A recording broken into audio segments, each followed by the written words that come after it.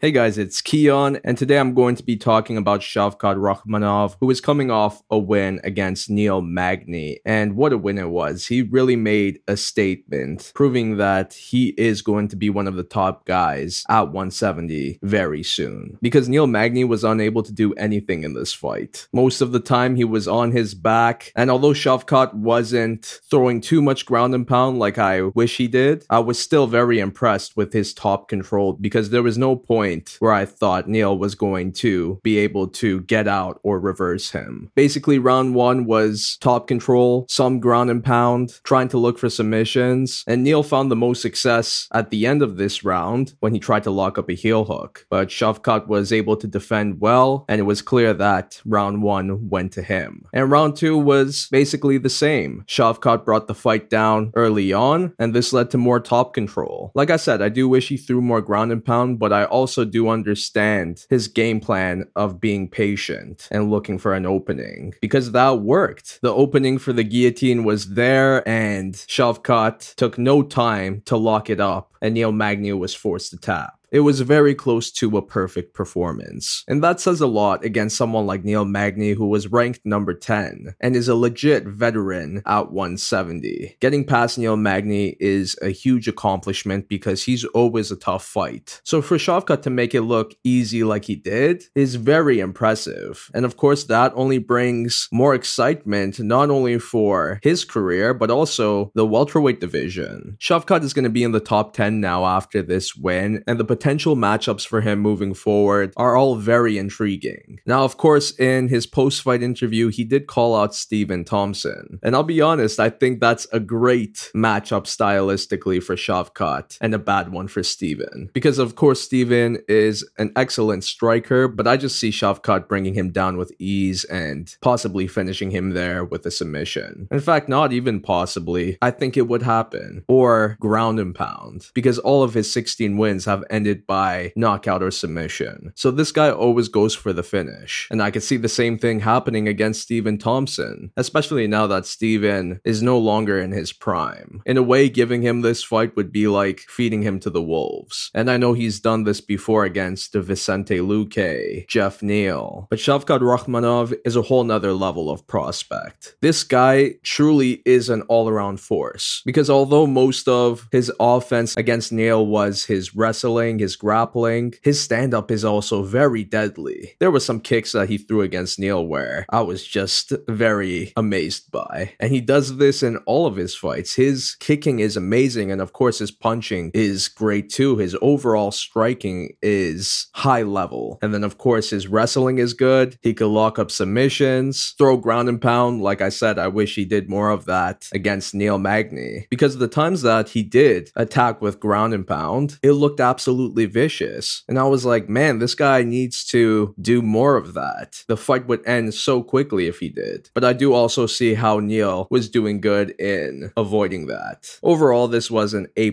performance, and I can only see Shavkat's momentum growing even more from here. Because like I said, I think he'll beat Stephen Thompson. So I have no issue in looking at other fights past Stephen at this point. Because realistically, what is Shavkat's path to the title? Because after beating Stephen, who is currently ranked number 7, his next fight after that would have to be someone in the top 5. And just looking at these names are exciting for Shavkat because I truly wonder what he's going to look like against the top guys in his division. Neil Magny is a huge test, and so is Stephen Thompson. But if we're going to be talking about guys like Belal Muhammad, Gilbert Burns, Khamzat Chimaev, Leon Edwards, Colby Covington, that's a whole nother story when it comes to the level of competition at welterweight. There's a potential fight with Belal, and honestly, as great as Belal has been looking, I think Shavkat can beat him at this point. But then once we reach number 4, we have Gilbert Burns, and that's a tough fight for anyone. We saw it with Khamzat, and even though Gilbert didn't beat Khamzat, he gave him his toughest fight, and because of it, Gilbert's stock rose even higher. And I've seen some say that Gilbert is the most skilled fighter at welterweight besides the champion Kamaru Usman, which says a lot, but but I can definitely agree on that Gilbert is a guy that if you get past him, it proves that the fighter is championship caliber. And then at number 3, we have Khamzat Chimaev. And of course, this is a matchup that everyone is already talking about. And it's one that could very well happen in the future. And knowing the UFC, I believe they're going to wait for both men to reach the championship level before they make that fight. Because it's just too good of a matchup to not have a belt for it. And it makes sense. Both guys have been looking very dominant ever since they came to the UFC. Khamzat, of course, has skyrocketed up to the top, but Shavkat is also making a name for himself as well. So when these guys fight each other one day, it would be absolutely huge because they are two of the most exciting prospects in the UFC today. And if their careers play out like how everyone expects them to, then that would be a great thing to happen. Then at number 2, we have Leon Edwards, and he's going to be fighting for the title next. And I think this is a favorable matchup for Shavkat because Leon is a striker first, much similar to Stephen Thompson. So I could see Shavkat taking him down and staying on top or finishing him with ground and pound or a submission. And then we have Colby Covington. And honestly, I don't even know what is happening with Colby nowadays. Is he going to fight? Is he trying to deal with all this legal stuff in regards to getting sucker punched by Jorge Masvidal? Is he only picking money fights? It's really hard to say what Colby is up to, and that's why I just don't even consider him for these fights against up-and-coming prospects, such as Khamzat and definitely Shavkat as well. But out of that top 5, I would say the fight the UFC would probably give Shavkat if he gets past Stephen Thompson would be either Bilal Muhammad, Gilbert Burns, or Leon Edwards. I'd say Gilbert would be the toughest fight, but so would fights with Leon and Bilal. And whichever fighter he beats, I believe that would earn him a shot at the title. But look, I know I'm getting ahead of myself, and that's because I'm looking forward to how Shavkat's career is going to play out, especially when it comes to Khamzat. And I know that Shavkat does not like being brought up alongside Khamzat's name or being compared to him, but with how dominant Khamzat has been looking, many people believe he's going to capture the belt one day, and it's going to be hard for anyone else to take it from him. But the only fighter that people truly believe could challenge Khamzat is Shavkat. It really seems like the focus on the welterweight division is slowly turning towards the new generation of fighters. So for Shavkat, it really seems like it's not even a matter of if he will get to the title, it's a matter of when. And when people have thoughts like that about a fighter, that's how you know you have to pay attention. And right now, Shavkat has my attention 100%. And although I do think it's great that he's being compared with Khamzat due to how their careers are playing out, I also understand how he wants to build his own name instead of being the guy that many see as Khamzat's toughest fight. In the end of the day, Shavkat doesn't need Khamzat or any other fighter to help him get to where he wants to go. Because Shavkat Rakhmonov is one of those fighters who is not in danger. He is the danger. But what do you think? How do you see Shavkat Rakhmonov's career playing out? And who do you think would be his toughest test at 170? But that's a lot for now, so I'll see you in my next one.